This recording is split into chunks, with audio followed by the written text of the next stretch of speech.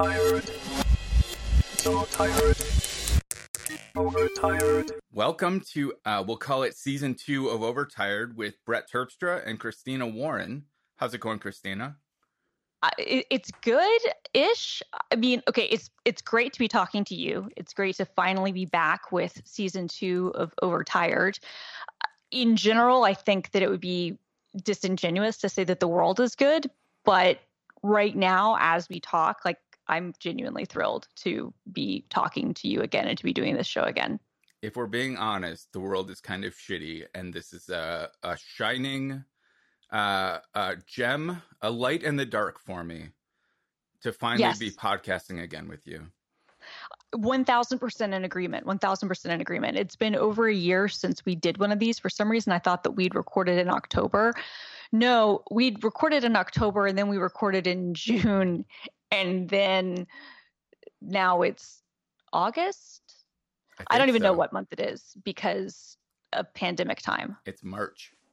It's honestly in my brain, it still is. Week 100 of March.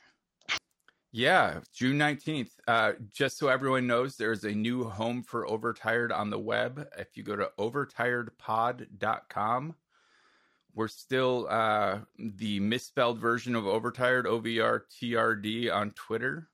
So we're working to rebuild our audience, maybe make it even bigger. We're going to start podcasting weekly again, in the hopes of building a real show out of this once again. Yeah, we're actually going to be kind of taking this seriously again, like we were in olden days. And I'm super excited. When you reached out to me, you're like, you want to start doing this regularly? I was like, yes, God, yes. Because again, to your point, like I've missed this. This has been one of the few kind of like shining beacons of light in an otherwise kind of terrible universe. So you had a birthday since our last episode, right? I did. And you'd have to. It's been over a year. Of course, you've had a birthday. It has been over a year, so of course I've had a birthday. No, but it's funny because obviously, I've had a birthday. You've had a birthday, but my birthday, which is in November, I was actually in Paris, and it's so bizarre to think about because I had a few international trips at the beginning of this year before the COVID stuff went into super hyper overdrive. In fact, I canceled a bunch of international trips. I had to still go to Singapore because I had to fly through there, but I was supposed to actually do an event there. That was canceled. This was in mid-February. I was supposed to be in Zurich. That got canceled literally as I was leaving for the airport. I was supposed to be in Tel Aviv. I was supposed to be some other places. So it's weird. I was in Australia in February, and I was in Johannesburg in January, but the last trip, I guess, that felt like completely normal in terms of, nothing being in the least bit, even in the back of your mind, like weird, was in November when I was in Paris for my birthday. I was there for work, but it happened to fall on my birthday.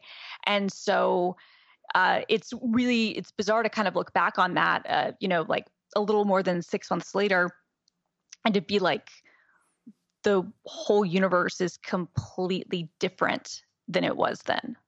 Yeah. I had my birthday in the middle of a pandemic, so I can't imagine right now being in Paris for my birthday. Right?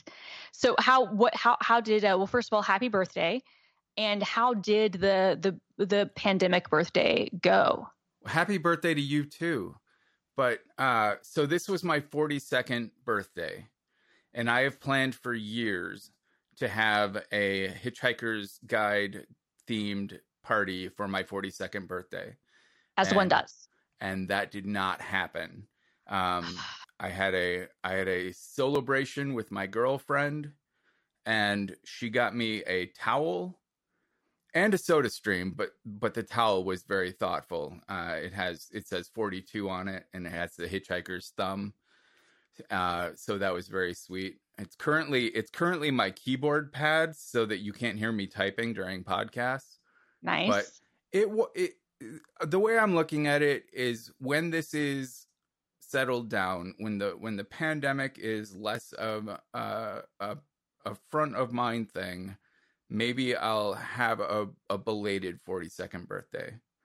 Since it was the only party I plan to have, I don't plan to have another party until I'm 50. Oh my God, 50. But I can wait till I'm like, for my 45th birthday, I'll have a 42nd birthday party. Yeah, no, I think that's fair. And it's interesting. I think that's what a lot of us are kind of having to do, is that it feels like in a lot of ways, like 2020 is kind of like a mulligan year. Yeah, for sure. You know what I mean? And so I feel like even if it was like 43, 44, 45, whatever you decide to do, it's like, this is the 42nd birthday. This is the celebration. And I don't know, in some ways it's kind of interesting. It puts into perspective, it really does show how subjective things like birth dates are, right? Like, obviously there is an anniversary of the sun rotating, the earth rotating around the sun or whatever, right? So you can say that it has been this many, lunar cycles since that happened. But the rest of it is fairly subjective, meaning that like what numbers and what values we ascribe to those things can be fungible. And that's kind of what's been interesting about this whole time, is that like the actual milestones and the stuff itself matters less than the like what the actual value is, if that makes any sense. Yeah, no, we're finding out a lot of things matter less than we thought. Employers are finding out that having people in the office matters less than they thought. Right. So many things that we thought were vital to American culture are less important than we thought. Some things turned out to be very important, but in general, it's exposed a lot of, especially in the capitalist economy, it's exposed a lot of things that we had taken for granted that maybe we shouldn't have. Yeah, I would agree with that. It's interesting because, okay, so I live in the city. And I have, always liked living in the city. I live in Capitol Hill in Seattle, also known as the place where I wasn't in the middle of kind of the occupational protest zone. I was a few blocks away from where all the hardcore stuff was happening. The advantage there was that I was very lucky. I still got mail, but like support the movement, whatnot. The white people who decided to co-opt the Black Lives Matter movement, less so. But anyway, putting that aside, I've always lived in cities. Ever since college, I've always lived in the city, and I haven't had any desire to live in the suburbs, and I haven't had any desire to be anywhere other than like in the middle of everything.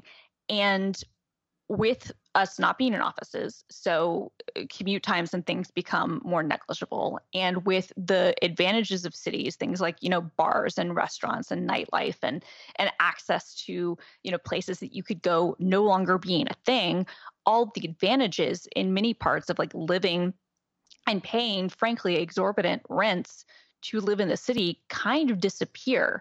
And so I haven't seriously considered this, but for the first time in my life, I have actually kind of looked at, okay, what would it look like if I didn't live like in the middle of the hustle and bustle of everything? Which is weird. It would be. You could have a podcast, Christina in the Country. I mean, as long as I have good internet, that would honestly be like a requirement. That is, I always say, like, with my kind of introversion, and like even when I lived in cities, I enjoyed having places to go out to eat, but it didn't matter to me. Sure.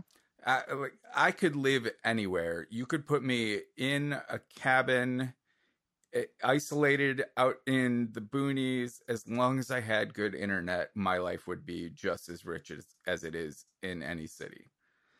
But I say that as someone who's now lived in a town of 30,000 for like the last decade, and I've just gotten used to it. I like this town.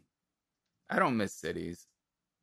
Yeah, I mean, but it is interesting. You talk about like how we realize things matter less. I am hoping that cities come back because I think that they're important. But like for me, like, okay, like you live in a town of 30,000 people. I think Seattle proper, like not counting the entire Puget Sound area, which obviously gets way bigger, is like 750,000 people.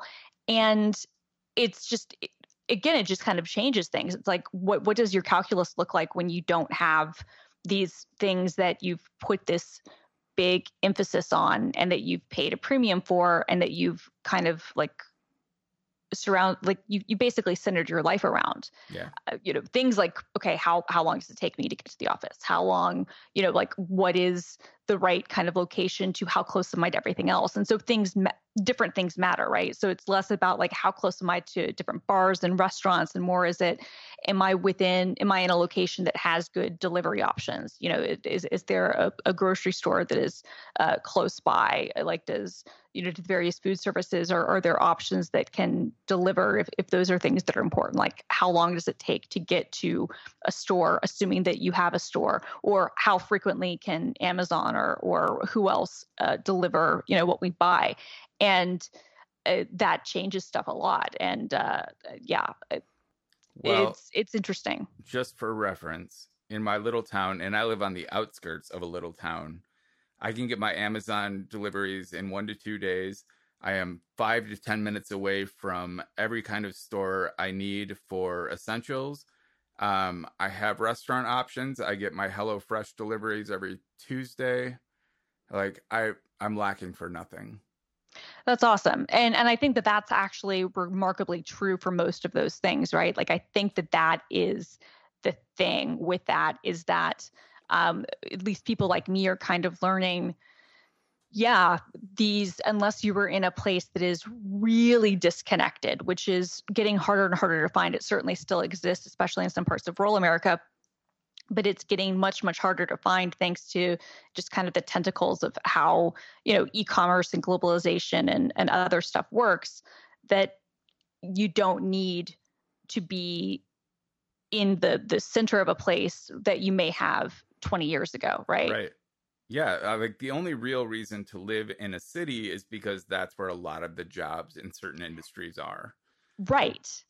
And now that changes demonstrably too, right? Like that becomes a very much a thing that is different, which is really interesting to kind of think about because, for instance, I'm not going to be back in the office. They claim that January 21st is the earliest we will be back in.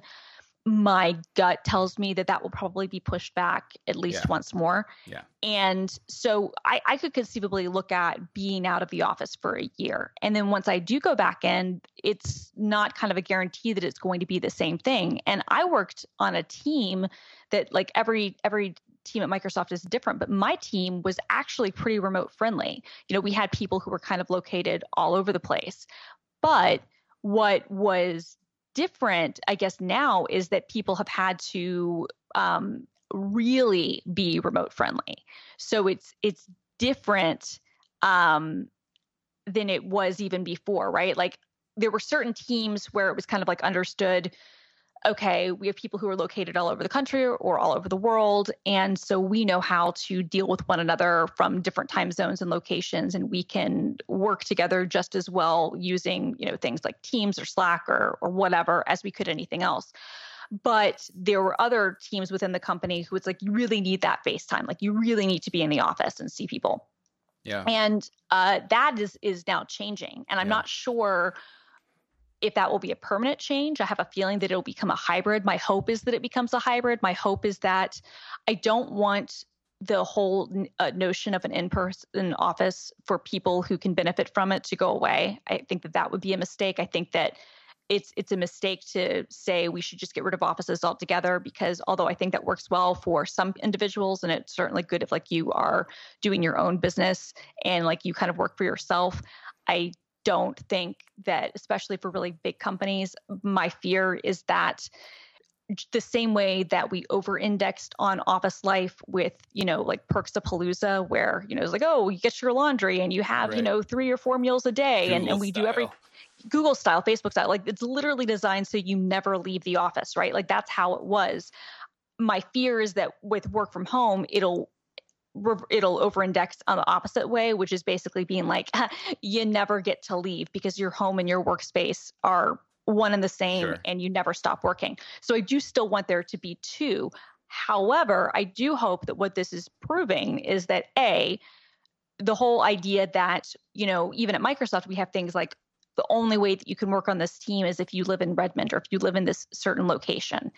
And that seems silly, right? Like I can understand for certain job titles and for certain teams that makes sense. But for a lot of other teams, it really doesn't. Like, can there be benefits if you can see people face to face? Sure. But as we're learning, nobody's seeing each other face to face, and it could be, the better part of a year before, at least the North American employees are back in the office in any sort of way. And so I hope that is kind of reinforcing what people like you and I who've, you've obviously worked remotely much longer than me, but I've kind of gone back and forth. And certainly, when you and I started working together, we started working together remotely. We know that people can be very effective that way, and that there's been this bias where you have to live in a certain place and you have to be willing to make those concessions to take a job, and you wind up missing out on really good people. And some people look at that and they think like, oh, salaries will go down and you'll just get talent from elsewhere. Maybe that could be true on some levels, but I don't think so. I think more what it is that you open your talent options up to candidates that otherwise wouldn't either A, apply, or B, you wouldn't even consider just because of something that in retrospect is fairly arbitrary, like location. So companies like Google, when this happened, they had been providing, like you said, Perks-a-Palooza, food, daycare, transportation, like everything. And then when they sent people home to work, they wouldn't pay. None of those perks carried over. They wouldn't pay for people's food. They wouldn't help with the things that they had been getting for free. So it was basically like a pretty big pay cut for a lot of employees. And that's not cool. Like, agreed. You don't view the pandemic as a chance to save money. View it as a chance to provide a different work environment. Like, your hybrid idea, I think, is great, because there are people who have discovered very quickly that they're not cut out for working at home, that they really want that separation, or they just really need the face-to-face contact. Some people do work better in an office, and I've always known that. It's just become extremely apparent now. I, on the other hand, I wither in an office environment. Like, I do not do well at all. It kills me. So having a hybrid, having companies, because for a while there, it seemed like remote work was going to be the next cool thing. And then companies started turning against it. Even AOL, where you and I met, started trying to move everyone into San Francisco and New York. And it seemed like the world was closing off to the idea of remote work again. And this could be a great thing. I agree. Like I said, I do worry about the over-indexing. And to your point, sure, a lot of the companies like Google and Facebook and others that were like so heavy on perks. I mean, on the one hand, I did roll my eyes and probably subtweet, or like, let's be honest, probably just like blatantly like called it out, Google employees who were, complaining, oh, I have to spend more on food now because I'm not getting free food at the office. Like, honestly, when the world situation is what it is, and when the job situation is what it is, like, bring that to HR. Don't like complain about that publicly. Like, it's not a big deal. Like, be an adult. But you are right in that some of the benefits and the things, it is in a sense, kind of a step back. And in that way, I was kind of like happy, or not happy, but I guess it ended up being an okay thing that Microsoft has never really followed that Perks-a-Palooza thing, at least in Seattle. They had free food in San Francisco, because I think that's just like the cultural norm. Like, you would have to do that to be competitive. But like, we had, subsidized food costs, but, you still paid for your food. Like, kitchens closed, at 2 p.m. The whole thing was kind of designed more around the idea would be like, you could get home because people have families. Yeah. And it was definitely much more of a focus on like a work-life balance, which I appreciate. And so I didn't have like, all those amazing, things like you see in movies or whatever, to like feel a loss on. But it is definitely kind of a loss in a sense. And you are right in that even with like, where I work, like there are benefits that you get from being in the office, like you don't get working from home. It's like they are not buying me a chair. They are telling me you can use your Stay Fit credit towards a chair, Right. but we're not going to buy you a chair. If you need to take equipment from the office home temporarily, okay, but it's not like I can, call the facilities team and have, a very expensive like Ergotron, like arms installed or whatever, Sure. or like I'm not going to be able to go in there and like take the sanding desk out of my office, right? So, there are downsides, but yeah, to what you said, like I do think that all in all, it can be a good thing because for so long, like we moved away from this idea that we could use technology to facilitate remote communications and remote work because people wanted to focus so much on the offices. It's interesting. The people I feel really bad for are people who had just signed really big leases on offices. Yeah. Or I mean, like it's one thing. I mean, maybe you can get out of it or whatever. I guess it depends on the size of your company. Also, WeWork. Like WeWork was already just in a terrible place, but this basically kind of cemented. Like, can't think of a worse business to be in right now than something like a WeWork. Yeah, nail in the coffin. Completely. So you want to hear about my amazing gig that I just got? I do. It's very temporary, but it blew my mind that someone I've known for a while who works for a nonprofit reached out and they wanted a Jekyll website with basically all the features that I love building and spend my free time on anyway. And they had money to pay me for it. And it was basically, I just switched my focus from tinkering on my own scripts to tinkering on their scripts. And it was the easiest freelance gig I've ever gotten. Like it's happened to me too many times that I take a freelance gig that I know I can do, but I'm not super interested in, and then fail at it. Like I fall behind. I just fail. And that's always my concern when I take a freelance gig is with ADHD and bipolar and all of the things that make me feel like I'm just a better remote worker than anything else. I always worry that I'm going to fuck it up. But this time I rocked it.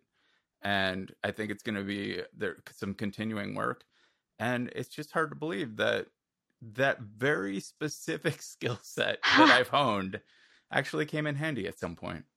That's awesome. That's awesome. And actually what's interesting, if you wanted to kind of, if you find that you like doing this sort of thing, the Jamstack, which is like the acronym du jour, everything used to be about LAMP and now it's all about, Jam, like, JavaScript, Angular. I don't remember what the M is.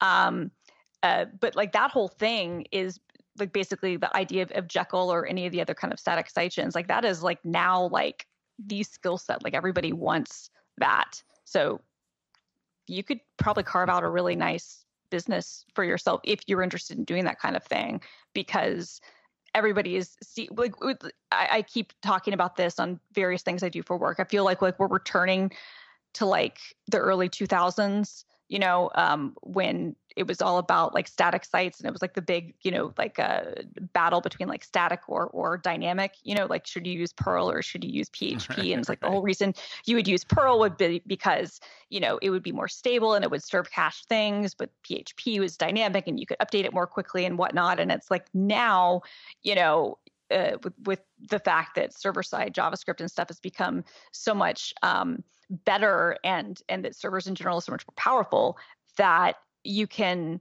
basically get the best of both worlds. Yeah. So somebody like you having the skill set in that, it's kind of crazy. Like my good friend Sarah is the head of I think it's engineering. I don't remember what exactly her role is, but she's like a VP at Netlify, and Netlify is a company that has done like massive stuff kind of in that space. Yeah. So yeah, there's hope for me yet at the age of 42.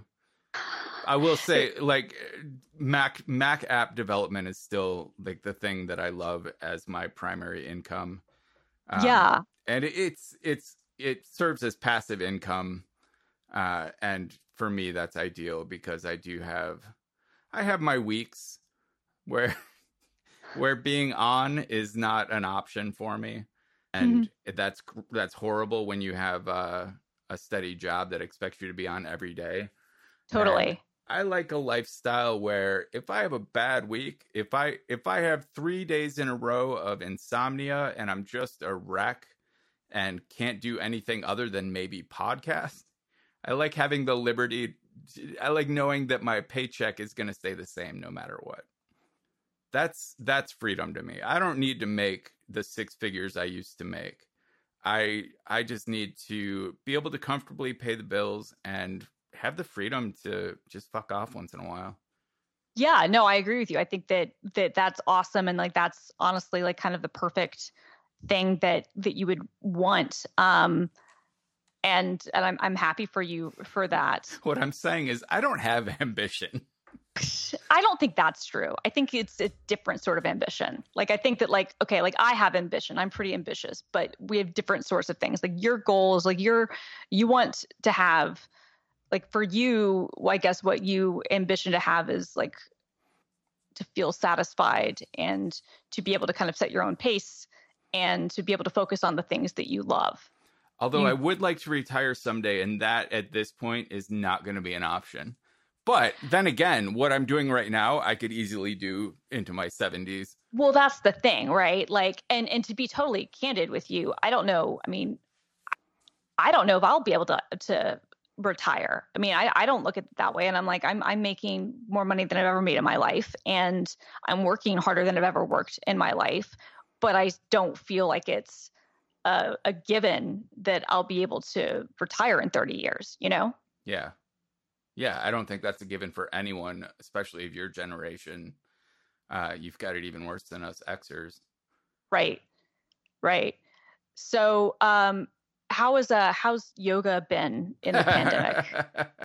Well, turns out much like office work, I don't mind doing yoga at home either. So it helps that I live with a yoga instructor, but she's teaching mostly over Zoom. So I stay behind the laptop. And we're doing videos. I made her a website, and she has students that don't love Zoom, so we video classes, and then they just pay.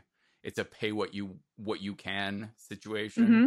but it's not fully replaced her in-person yoga income, but it's definitely helped. And I've been able to keep doing yoga 3 times a week, just like I was. Sometimes 4, sometimes 5 times a week, depending on how motivated I am. But 3 times a week is a good number. We've started doing classes on Fridays in the park because it's pretty safe, Right. pandemic-wise, to have, if you're outdoors 6 feet apart, not facing each other, it feels pretty safe. So we've been doing that, and I video those as well, and we publish them for people who still don't want to make it. The studio opened up, and she is teaching reluctantly Monday classes in a studio, like with a max. If everyone's 6 feet apart, the studio can hold a maximum of 8 people. So they're smaller classes, but it's happening. Anyway, I've kept doing yoga. It's helped. I'm happy. That's good. I'm really glad to hear that. And it's interesting how you talk about kind of the video stuff. Like we've all throughout this, I think this is the most interesting thing. We've all had to become like video professionals. Totally. Have you ever used DaVinci Resolve? I have. It is so good. It is good. Yeah. Blackmagic makes it. And it's free. And even like the version that you pay for is like not expensive. It disturbs me that it's free. It's so good that I worry about it being free, but it's free with no ads because they make all their money on hardware. Uh-huh. I was going to say like I would be okay with like, I wouldn't be disturbed that it's free. Like, okay, I would say this.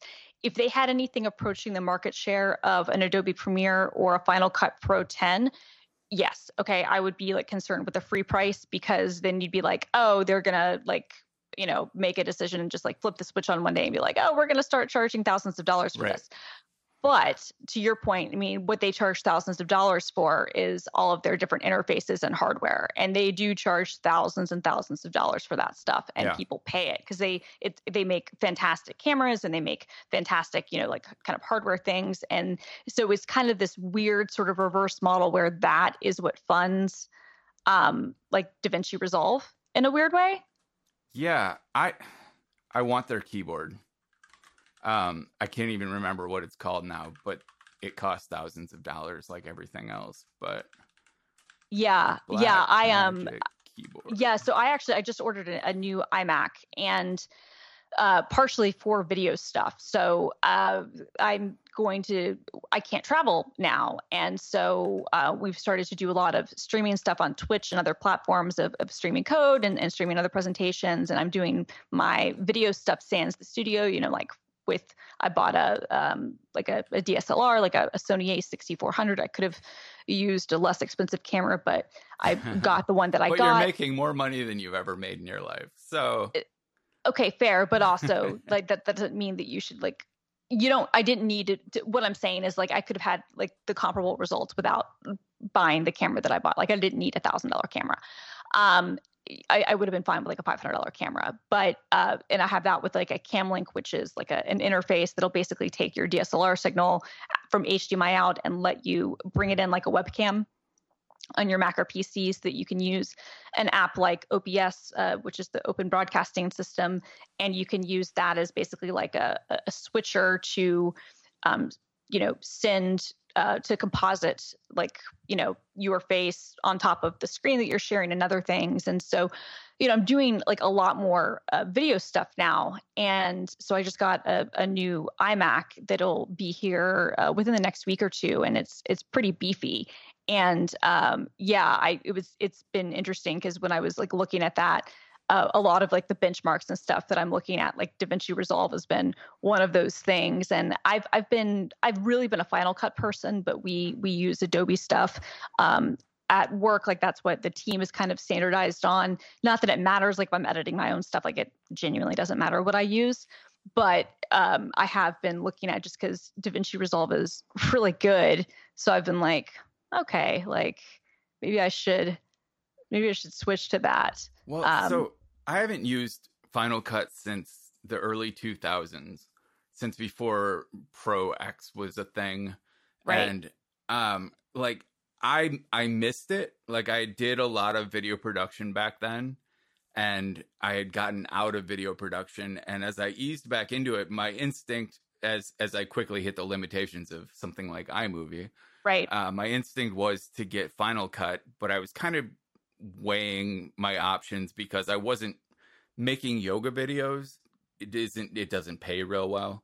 Right. So I didn't want to. And Final Cut Pro 10 is $500 or something. Right. So when I tweeted about, I don't remember, it wasn't a direct plea for alternatives, but someone mentioned DaVinci Resolve, and I thought I'll give it a shot. That and a couple others, but DaVinci Resolve stood head and shoulders. And I can't make an obvious comparison to Final Cut because I haven't used it in so long, but it does everything I need it to do and has features that I don't even know how to start with. Color correction is not my bag. I don't have the basic skill set to do a good job with that. But as far as video editing, rapid cuts, dissolves, transitions, full digital audio workstation, media clips, proxied media, everything I could need is in there. I love it.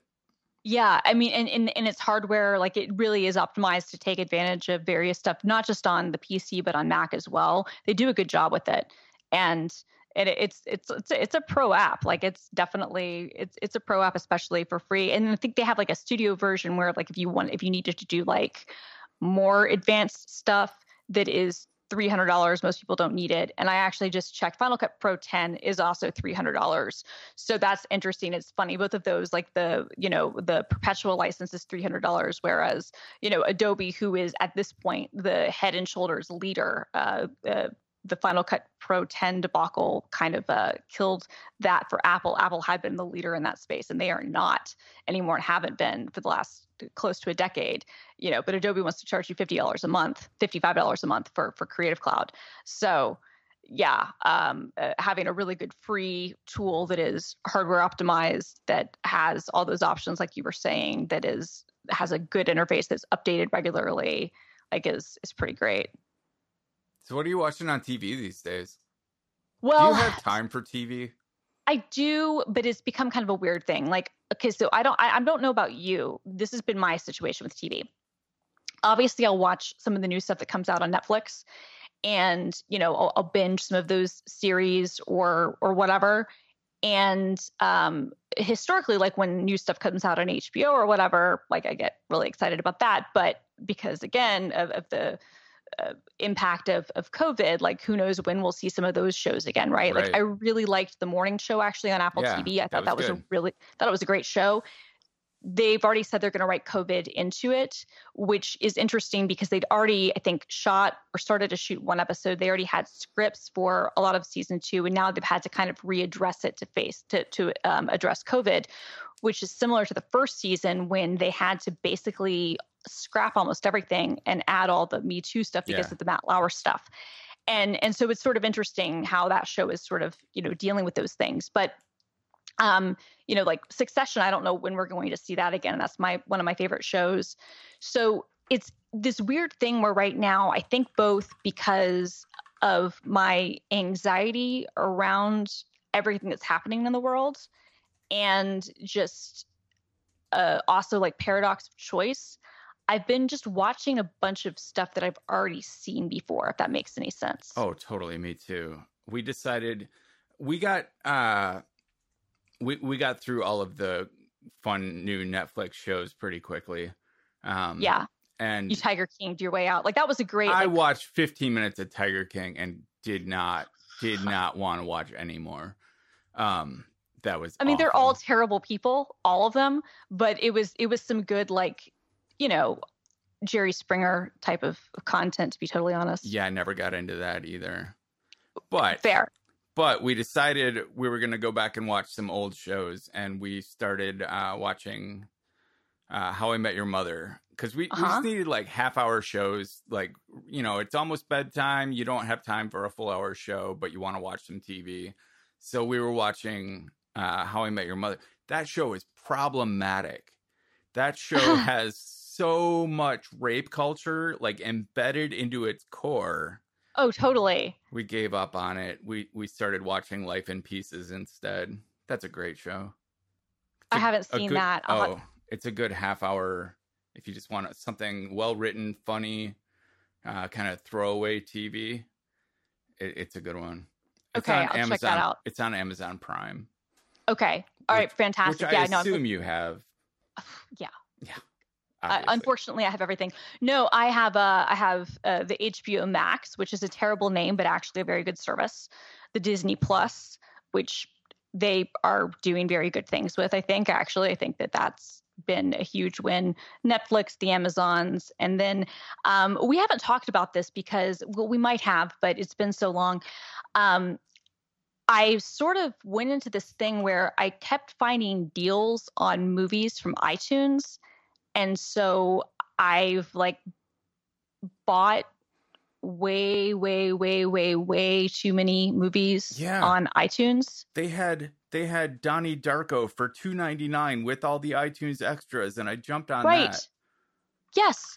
And like there was this thing, this was now I guess like 2 years ago, but they had this thing where they'd have like 10 movies and it was like $20 and they were like good movies, like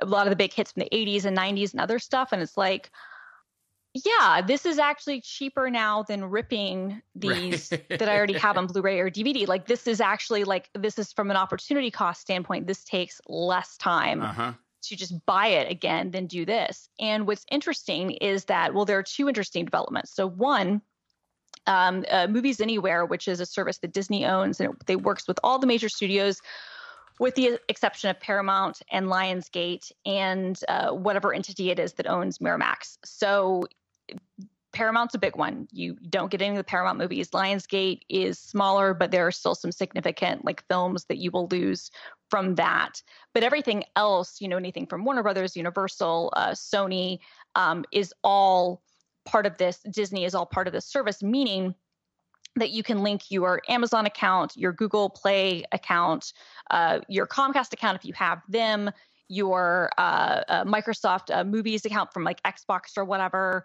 And I think Fandango and Vudu, I think that those are all the major ones. And you basically, any purchase that you make on any of those services will show up in the library of the other service. So if I buy a movie in iTunes, I can have that same movie available on those other services, which is pretty great. But that still meant that there was like a hole, and I had a few hundred movies that, I bought on iTunes that were not available on these other services.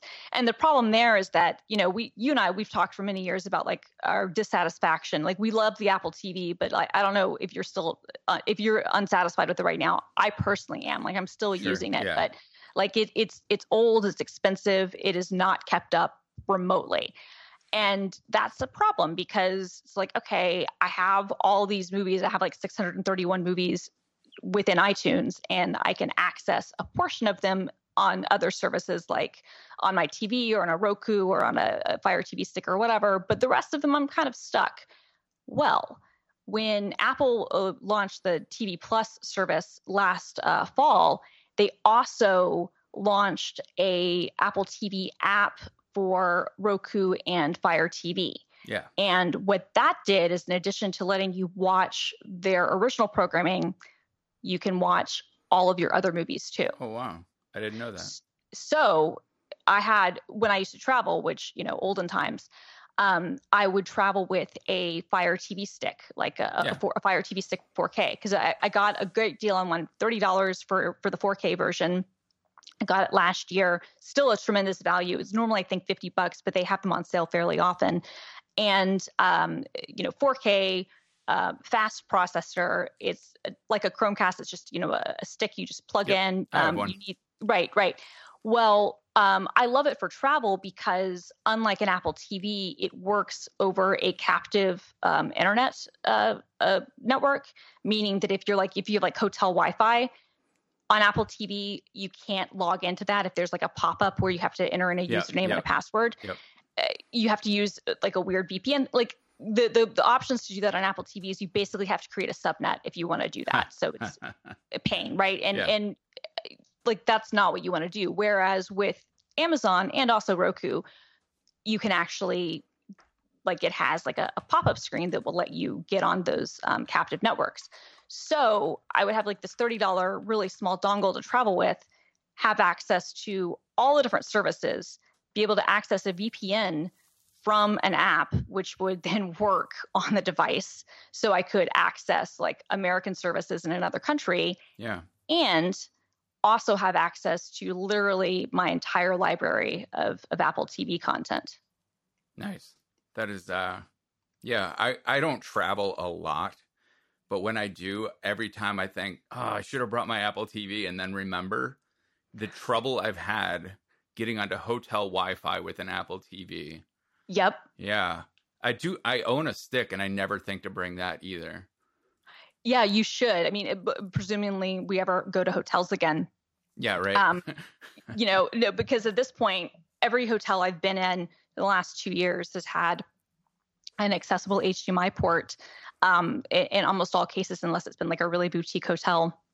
And it can be a really good way of being able to access all your stuff from home. Plus, they have Plex apps and other stuff like that for the Fire TV. So dude, it's interesting that you were revisiting How I Met Your Mother and talk about being problematic, because I hadn't thought of that, but you're right. And that show isn't that old. That show's like 15 years old. It's not that old.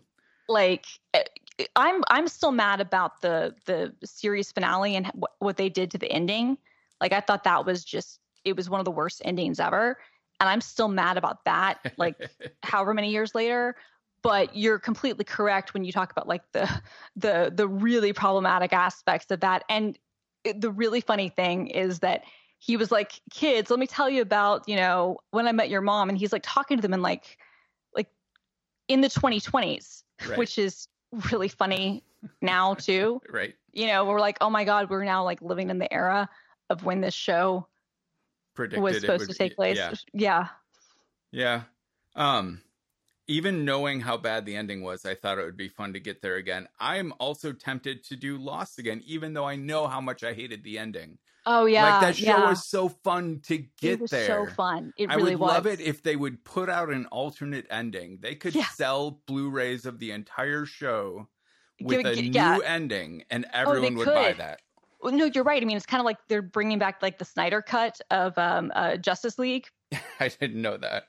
Yeah, so because the fans, were all mad about the Joss Whedon thing. They're like, bring us the Snyder cut, and they're like, HBO Max people were like, oh, money.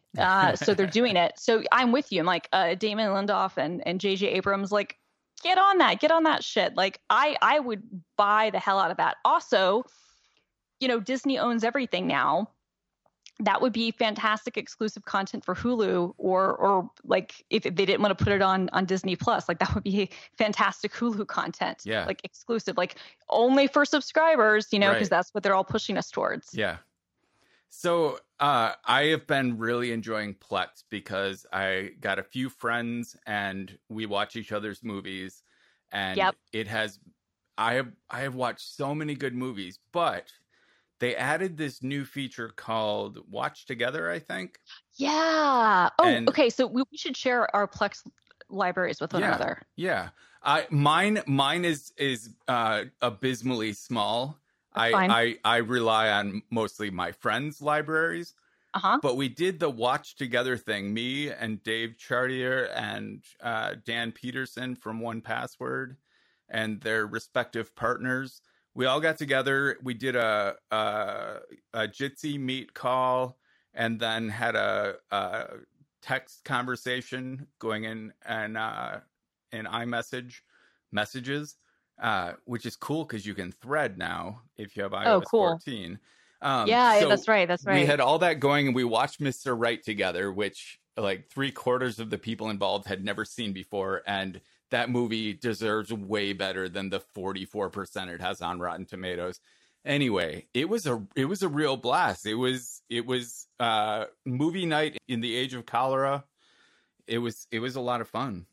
That's awesome. Okay, so next time you do one of those, please invite me because I would love to participate in that. Totally. Grant would too. And I'll share my my library with you. Ours is pretty good. My friend Jeremiah's is like way better. But we'll have to talk about this in another episode sometime. So like we have a kind of a sonar and a radar set up on 2 of our servers, and which is pretty great. And so, you know, we can just kind of, you know, automatically grab stuff off of, you know, TV shows or movies or whatever for easy access. Grant has also become obsessed with like, I don't know. He got like every episode of Judge Judy. Like these like thousands of episodes. I'm like, okay. That sounds like something a fan of Tiger King would do. I mean, totally. And I mean, I think it's just good, like monotonous, like, you know, you don't have to think about it, like go to sleep music or whatever. Yeah. Like watching Frasier to go to sleep. Yeah. Yes. 1000%. And so, you know, but we've had it for years and years and years. We have one of these silicon dust over the air kind of receivers that you can connect and basically record over the air signals. So, you know, like, and then there are like different algorithms and stuff that you can get through where it'll even like basically remove all the ads automatically. So, and then I had that back in 1999. I built my own DVR and it had ad removal capabilities. So that's not new. You're not special. I mean, we've been doing this. A, you know, I've had a TiVo for as long as I can remember, and B, we've had this silicon dust thing since I think I was still writing for Download Squad and the Unofficial Weblog. So and honestly, those still existed. Exactly. And those websites were still places you could visit. Hey, at least the TOAW archives exist. Yeah. You have to go to Engadget. Download Squad's on there too, I think. All of those, really? Download Squad, they killed it. Same with the, I think Joystick they rolled in, and Tua they rolled into Engadget. But no, when they took Download Squad down, they got rid of the archives. Like it is dead. Yeah. Weird. Okay. Anyway. Yeah. So Your what's it called? Your over-the-air recorder? Yeah, it's like a silicon dust thing that Silicon dust. which they still make them but it's one of those things where there's supposed to be like a new version that works with cable card and one, HD Home Run, that's what it's called. And I mean, I gotta give it credit. Like I got this thing genuinely like 12 or 13 years ago and still works. So there are very few products I can say that in my tech arsenal that I can like say that about, to be totally honest.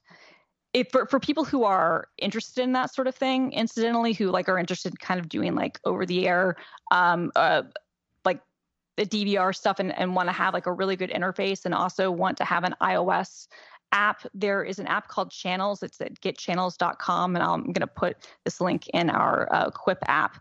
And people should check that out because it's, I know the developer, he's really great. He used to work at GitHub. It's a really good interface. And it's a really good way of basically, if you want to bring all of your live TV to all of your devices and have it kind of sit along your other stuff. So that's an option for people. Yeah. So speaking of silicon, yes, I got a developer transition kit mini. Ooh. And I obviously can't talk a lot about it. Obviously can't talk a lot about it. But the thing that's killing me is that 90% of homebrew formulas won't compile. Uh-huh. So building my development environment has been a real tribulation. Okay, so I'm so glad we're talking about this because I've had questions about this. So everybody's been asking me, Christina, why did you just spend almost $4,000 on an Intel iMac when Apple Silicon is around the corner? And what you just described is my exact answer. Look, I'm of the opinion that these will be things that will probably be fixed within 18 months. Oh, for sure. And if not sooner, but for the stuff that I do, and so primarily the stuff that I do at work right now, especially now that I'm like working from home, is streaming things on OBS, which is very like memory intensive and graphics intensive. And to be totally candid, often works better on Windows because OBS is open source. And I give money every month to the Patreon of one of the lead developers. But like, you know, even though some big companies give them some money to fund it, like it is, you know, like basically a professional quality switching app that is being done on a shoestring budget. Yeah. And so it's amazing that it even works on Mac the way that it does, but it works better on Windows. I'm also doing a lot of containers and virtual machines and, you know, building stuff and things like Homebrew. And so my fear has been, because I had this conversation with people, I was like, okay, all of these formulas and all these tools that I use, because I'm primarily interacting with like Linux servers in the cloud, are not compiled for ARM64. Now, that doesn't mean they won't be, and doesn't mean that you can't compile them, but there aren't pre-built binaries for that yet. Right. And the container situation is actually much more of a concern for mine because of the way that virtualization is going to work. And I know it can work, but it's like there's going to have to be a certain amount of, okay, what will Linux distros have all their ducks in a row to have, you know, all the packages compiled so that you can run those containers effectively? And will there be any weird difference? Because already if you have like a Raspberry Pi, you know, like a Raspberry Pi 4, people know that there are some issues even with packages on that. And there are many, like there are many orders of magnitude more like Raspberry Pi devices than there are Macs, period. Yeah. So that is why when people are like, why did you do that? I'm like, because I deal with containers and VMs and OBS, and I think it's probably going to be 18 months before we have parity there on the Mac side. Do you think I'm like dead off on that? No, you made the right choice. It would be for someone who relies on things other than Apple's own first-party software. It would be a little asinine to jump on the very first line of ARM Macs that are available. Getting an Intel processor to get you through until the ARMs have been out for at least a year makes perfect sense to me. Okay. All right. Well, that makes me feel better. But other than like the homebrew stuff, what is your, I mean, from what you can say anyway, was your experience been, or talk to me about it? I will say that Rosetta and Universal Binary 2 are in excellent shape. Like, Awesome. in general, everything's pretty flawless.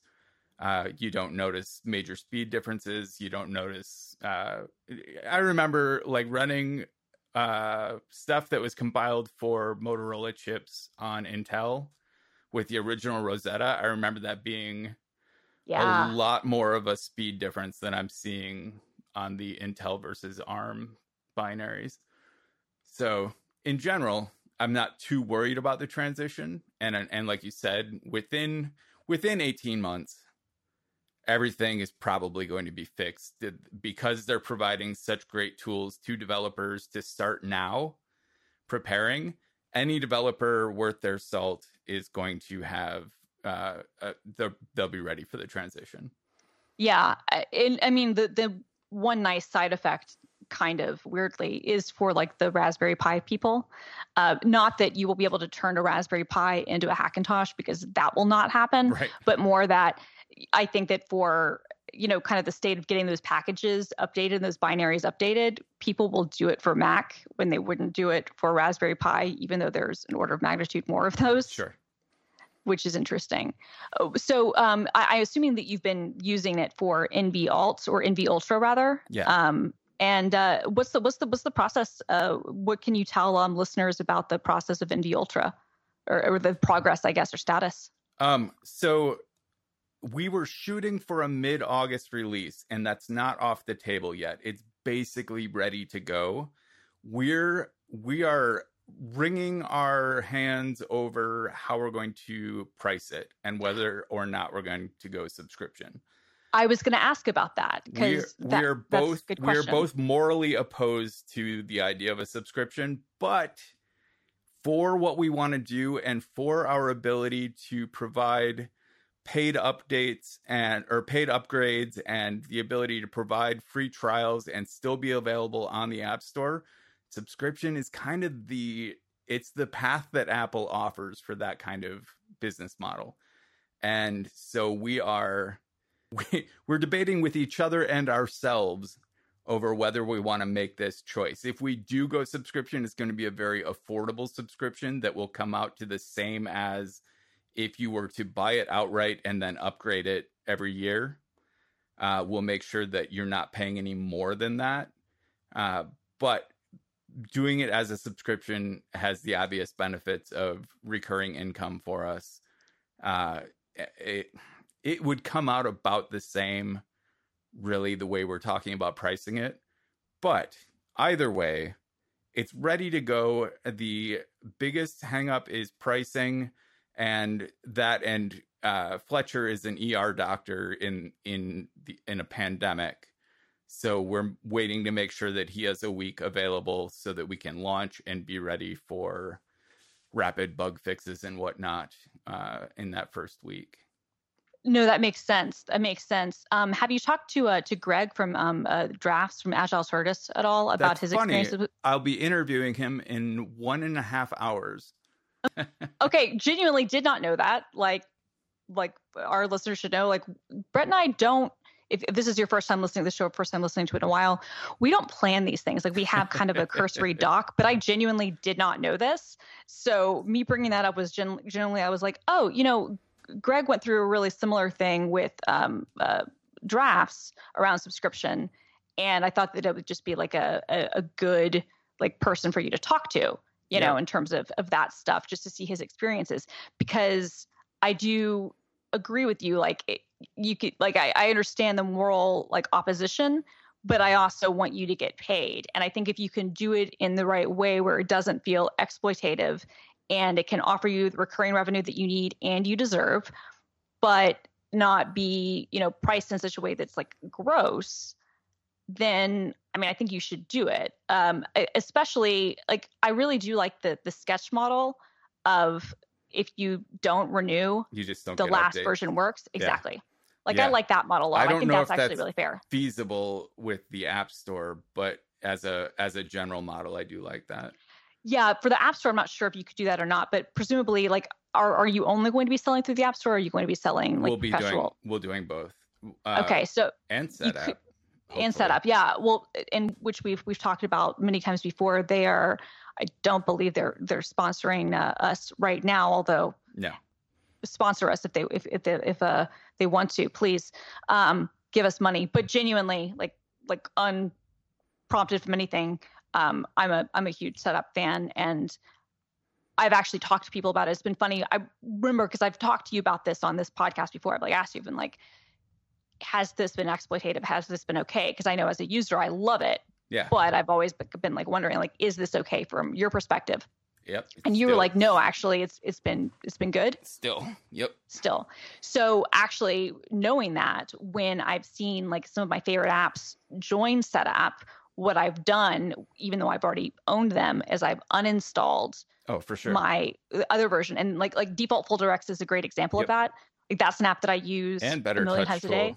Better Touch Tool, yeah. But Default Folder X is one that I bought and pay for the upgrades for always. Yeah. And when they joined setup, I was like, okay, even though it's sort of a pain, I'm going to uninstall it, reinstall this new version, just so that dev can get the much deserved money. I probably mentioned it last time this came up, but I do have a script on my blog that will go through and tell you what apps you have installed that there are also setup versions of, so that you can use the setup version instead of the one you paid for, because it's the same app with all the features unlocked, and the developer gets part of your subscription that way that you're paying anyway. Yeah, you probably did mention that, and I probably forgot about it. But it's one of those things where I've told you this before, even when we were taking our hiatus, the number of times that I have Googled and tried to find something and then I've wound up on your blog is so funny, especially if anything around keyboards and automation and stuff. And even my colleagues, I've even seen some of them share stuff that you've done in our Slack. And I just start laughing, and they're like, "What's so funny?" I'm like, "No, he's my friend." And they're like, "Oh yeah, you know everybody." I'm like, "No, you don't understand. He's my friend. We've been podcasting together for forever, and we've known each other for over a decade. He's my pal. This is great." Your blog is a real joy, and actually, it's funny because I'm going through the process right now of archiving my old website, which is decrepit and terrible, but I'm turning it static, and I'm going to just host it as a static archive at archive dot or whatever, and rebuilding a new thing, probably using Hugo, but I might use Jekyll. We'll see. And I've, as always, been using some of the different things that you've built for, your site, with the light and dark mode and some of that stuff. It's inspiration. Nice. That's I'm honored. So we're at an hour. Do you have an extra 15 minutes? I sure do. Because we have two important topics we haven't covered yet. Yes, we do. We have the mental health corner, and we have Taylor Swift. Both of crucial importance. So let's do it. I mean, what is this show without mental health and Taylor Swift? Honestly, it is the show. I should take what we're about to record and edit it in at the beginning so everyone knows it's still overtired. But I'm probably not going to do that. So how's your mental health been? How has the pandemic affected your mental health? Not great, to be totally honest. Yeah. I would love to just lie and be like, oh, everything's fine. No, I've been more depressed and anxious and just down than I've been in a really long time. And I think that's true for everybody. Totally. And then I feel, and again, I don't want to go into a poor what was me thing. And then I want to get into Brett's mental health corner, because I love to hear about your stuff. But I'm so fortunate that I'm employed, but that brings with it guilt that impacts that it doesn't improve the mental health thing. Sure. You know what I mean? Yeah. And look, obviously, my privilege is being able to even feel guilty, and Grant was laid off for a while. He's back working again. But when it hit, he lost the contract that he was working on. That was one of the first things cut when they didn't really know what the situation was going to be kind of going forward. And so a lot of places, just cut people. And so I'm really lucky that I'm working and that I'm in a good position. But then you do feel that survivor guilt. And that, I think, is just added to the anxiety and the uncertainty and, frankly, the depression. Also, even though I don't like the outdoors, the fact that I've been inside so much and I've been away from people is just it's not great. I mean, it goes in waves. There's some weeks where it's fine, and then there's some weeks when it's just like, this is terrible. The thing that I noticed was, like, obviously my work situation didn't change, but the thing that I noticed was, as soon as they told me I couldn't go out, you wanted to. Then it was suddenly a burden to stay home, where I'd been staying home anyway. My social interaction was basically going to yoga every couple days and seeing like the same people in my yoga class. But I missed them, but I also, the idea that I couldn't see the rest of the world. And I stopped going to see my folks for breakfast every Saturday. I stopped hanging out with anybody ever. And that normally wouldn't have bothered me, but the fact that I couldn't, definitely, it dragged on my psyche. Yeah. And I think, just all the other stuff happening in the world, like in addition to having to not be able to go outside, feeling, kept up, like, your parents aren't far from you, so you've been able to see them, I assume. Yeah. Okay. Even though it's not, Minnesota's RT is still above 1, and it's not time to open up yet. Everyone clearly got so sick of being locked down that people are acting like it's over. So my brother and my sister have both come to visit from Georgia and Ohio, respectively. And I've had to be like, either I say, no, it's not time yet, and I don't go say hi, or I say, yeah, okay, this is life now. We have to make these choices. And obviously I quiz them about how much have you left the house in the last 2 weeks? What have you been exposed to, et cetera, et cetera. But I did make the decision to go say hi, to hang out, even 6 feet apart, just to see family. But yeah, I mean, that's honestly been the thing that I've been struggling with the most is, so my parents are both in their 70s. My dad has had some issues with his eye, where he had like some sort of like a burst blood vessel, or like some sort of it's I guess the equivalent of like a stroke in his eye or whatever. And so he's lost a significant amount of vision in one of his eyes, which is terrible. The rest of his health is fine, but that's been really scary. And my mom, in true my mom fashion, was taking all of this stuff more seriously than I was. Like in the middle of January, she sent me masks. Yeah. Okay.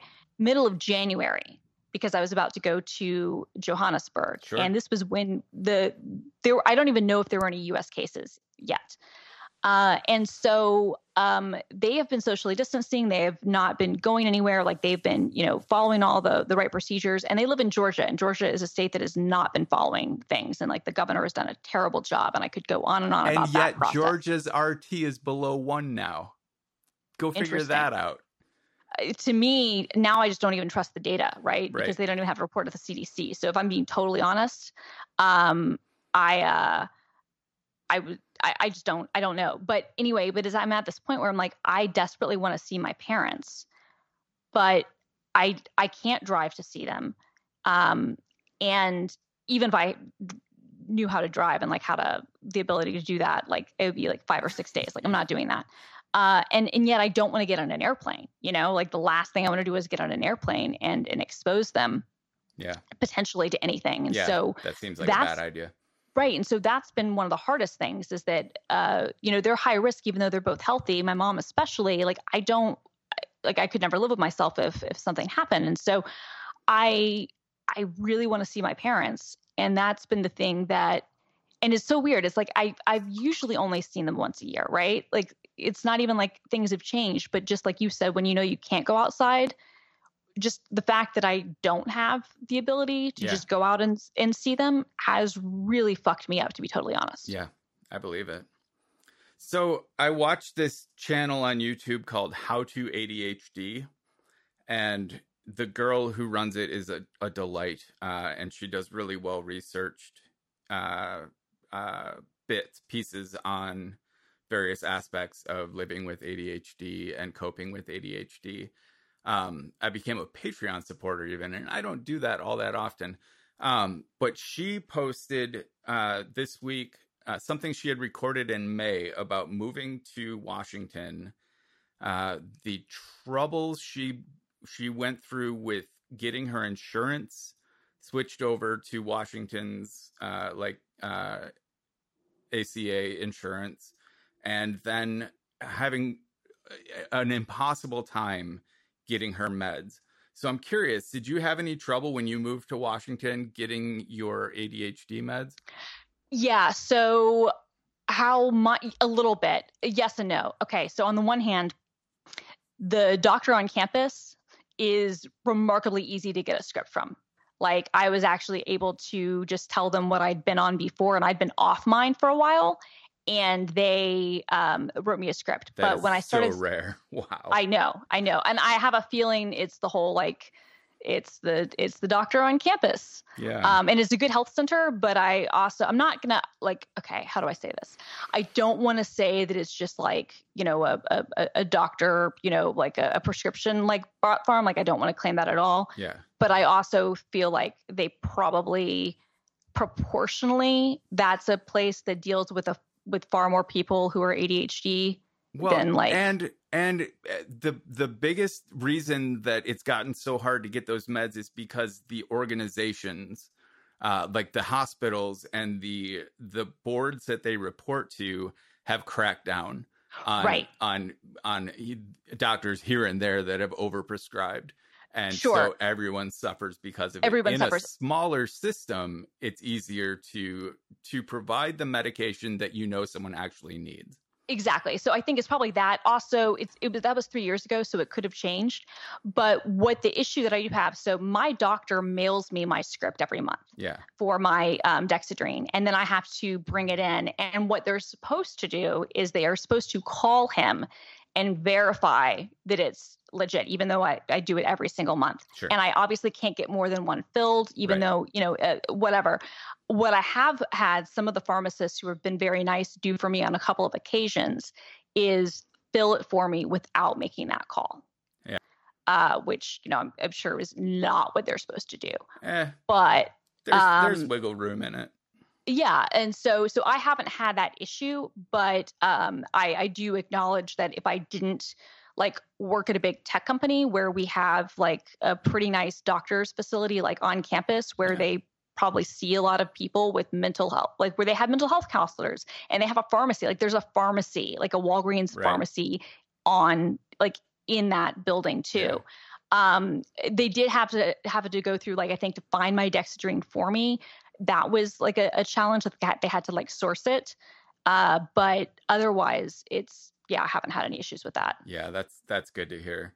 I when she was telling her story, it brought back so many bad memories for me of the troubles that I've been through.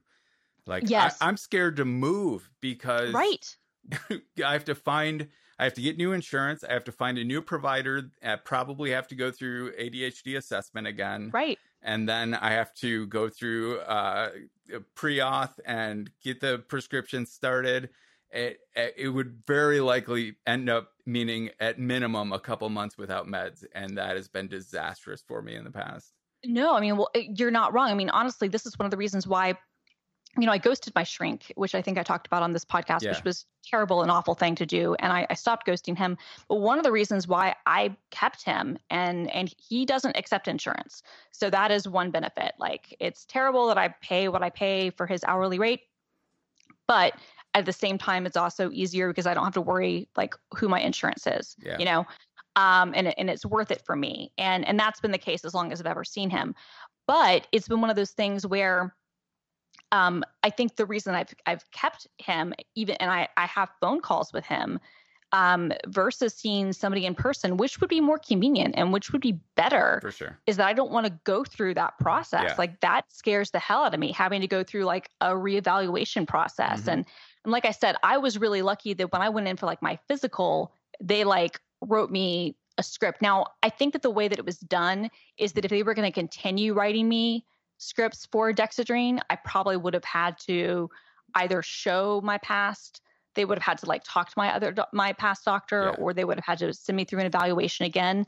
But for a limited period, they were at least able to get me my scripts to get started, which was amazing, and is what you should do, right? Like I can understand that if you're going to switch to a new doctor, they want you to go through that process. But you're talking about someone's mental health. You don't fuck with that. No, you don't fuck with that. And that's the thing that people don't get, is that it's like, this shit is bad. Like if you go off your meds, like, and I know this because I did that and it was stupid. It was like beyond stupid. It's the worst thing I've ever, ever, ever done.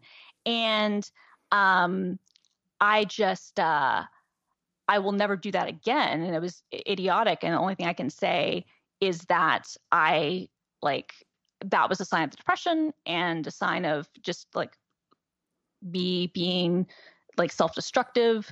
But the only thing I can say to anybody who's listening, who's going through any mental health things, don't ghost your doctor. Now, if you have a bad doctor, find a better one and go through that process, but don't ghost your doctor. And also, if you're on like an antidepressant, don't just go off of it. The withdrawal is legit. Like the withdrawal, my doctor told me, he was like, it's not that dissimilar from heroin. And I was working while I was in withdrawal, which I still can't believe. Like, how did I even live? You know what I mean? So I can tell you it is dissimilar from heroin, but there is a withdrawal. Okay. I can tell you from experience, having done both. which I appreciate knowing that. And I've never been on an opiate. I think, but certainly like going off of the Effexor was like a significant. Yeah. It was like, yeah. Yeah. So, tell me what I should think of this new Taylor Swift album. I mean, okay, obviously I'm the ultimate fangirl. So she's had 2 albums since we last spoke. She had Lover, which came out last August, and then she has Folklore, which came out a couple of weeks ago. And I was actually supposed to see her in Los Angeles at Loverfest. She was only doing a handful of concerts, or was only supposed to do a handful of concerts this year. I spent a lot of money to get floor seats for me and my friend Catherine. We were going to see Fall Out Boy and Green Day and Weezer the night before at Dodger Stadium, and then at the new SoFi Stadium, we were going to see Taylor Swift the following night. Obviously, all that was canceled. As upset as I am that I didn't get to see that concert, Folklore was a pretty great consolation prize. And I have to be honest, although I came to really like Reputation as an album, especially after I saw it in concert twice. And if you haven't seen it in concert, the Netflix concert is phenomenal and really captures the experience. And I honestly, the more I think about it, like I think we even talked about this on the show, like I think she designed that album with the intention of it being like almost like a Broadway stage show, of it being a public performance rather than like a normal listening experience.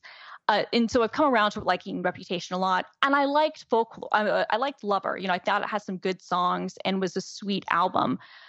Folklore is absolutely in my top 3 records of hers. So it's and the order can vary. Red 1989 Folklore might be Red Folklore 1989. It might be 1989 Folklore Red. Like I could go in any of those permutations. But for me, it is instantly one of my favorite records of hers. And I've always loved The National. And I've been a massive National fan. And it was actually so funny. The night before she like announced the surprise album, swear to God, hand to God, I went through some weird music listening rabbit hole where I was listening to something, and then I was listening to Churches, and there's a Churches song where the lead singer of The National has like a feature. And when I heard that song, I was like, oh, I want to listen to The National again. And so I started listening to The National, and then I started listening to Taylor Swift. And then like 6 hours later, she's like, I'm putting out this album with like the bassist from The National. Like, I was like, okay, wait, what? So for me, it's this perfect fusion of like one of my favorite bands and one of my favorite types of music and one of my favorite songwriters. And I didn't know what to expect. The sound is completely different than what I was expecting, but I fucking love it. I think it's an amazing album. Fine then. I'm not going to tell you what I think. No, I want to know what you think. if you hate it, I'm happy to hear that. The only reason I've ever liked Taylor Swift is for the pop. Got it. I like Jilted. I like beefing Taylor Swift. And I like she's beefing on this album, man. Is she? Because I only gave it one listen and it was so grown up. Like it felt so mature that I kind of lost interest before I even paid attention to any of the lyrics. I liked Exile with Exile Bon Iver. Yeah. Amazing song. To me, that's the standout song on the album. I think that's like an amazing song. Okay, so first of all, I agree with you that it lacks the pop, right? Like you lack the hook. No sugar.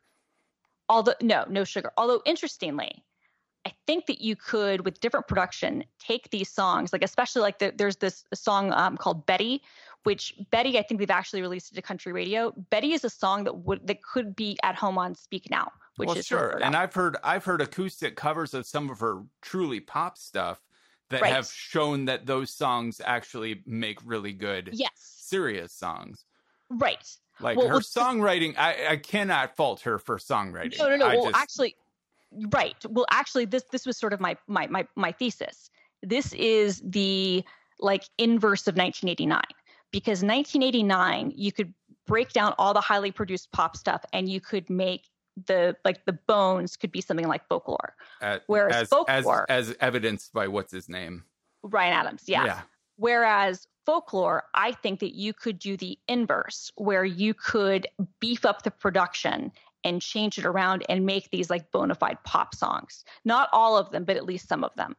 I will say My Tears Ricochet, which is track 5, that is more than like that. You want like beefy Taylor, like she's like, it's basically from my interpretation of it is that it is about her break from Big Machine Records. And she basically is talking about like, you're listening to it. She's like, she's basically, we gather here, we line up weeping in the sunlit rooms. It's like, you're at my funeral. And she's basically talking about like you're on my, like, you're at my funeral. And like, I didn't have it in myself to go with grace. And so the battleships will sink beneath the waves. You had to kill me, but it killed you just the same, cursing my name, wishing I stayed. You turned into your worst fears. Like it's a pretty intense song where she's just basically like, you're at my funeral watching me. Like, even though I loved you, what did I do to deserve this? And if I'm dead to you, why are you at the wake? Cursing my name, wishing I stayed, looking at how my tears ricochet. It's a pretty intense song. There's another one where called Mad Woman. And this is a good one. This is one of her first use is a fuck on a song. And she's like, she's like a, it's right in the. I remember. I heard that in the like first 4 lines. Exactly. I was like, well, that's new. Yeah, it's like what do you sing on your drive home? Do you see my face in the neighbor's lawn? Does she smile or does she mouth "fuck you forever"? It's like and then the core, like the pre-chorus is like, every time you call me crazy, I get more crazy. What about that? And when you say I'm angry, I get more angry. And she's talking about like there's nothing like a mad woman. What a shame she went mad. And that one is kind of read, or at least I read it, is about Scooter Braun, who bought her masters, who she doesn't like. Yeah. And like that is an angry song. Like that is like every much is like a Better Than Revenge style song. So I will wait to hear the pop covers of this album before I make any final decisions.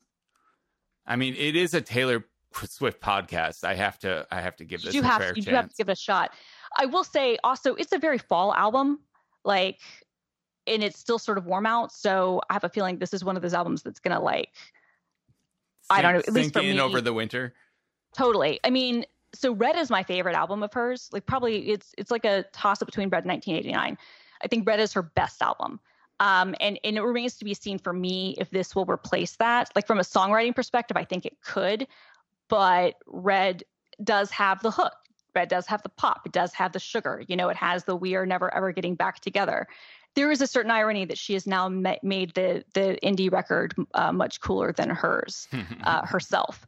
But no, I feel your critique. But yeah, it's interesting because I think that I would love to hear somebody rework her songs into more like traditional pop songs, because I think that you could, the same way that her other stuff, you know, you could like tear down. I think that you could build these up. I think it's just the production. Fair enough. I accept your thesis. Into our Taylor Swift doctorate program. Yeah, basically. But I want you to listen to it more because I want to hear your thoughts, and especially listen. Oh, also great song, "The Last Great American Dynasty," fucking baller song. It's about this real woman who owned like the house that she owns this massive mansion in Rhode Island that's like bigger than anything, and it's about the woman who owned the house before her, who was a socialite who like married like the heir to Standard Oil. And she was a fucking like bananas person. Like she got in trouble for like dyeing a neighbor's cat green, and she like would clean the pool with champagne. Legit. Dolly made her earn the fight over her estate. Like she funded the ballet for a long time. Like the fight over her estate was pretty bananas. Like where people were like leaving her apartment, like basically like just stealing as much of her shit as they could. Her kids were all kinds of fucked up, like seriously fucked up. Like she had like 4 or 5 husbands. Like this woman, like Rebecca Harkness, like fucking baller. And the song is about her. And then like the last like couplet is like, you know, Taylor, you know, talks about how she basically, you know, bought this house.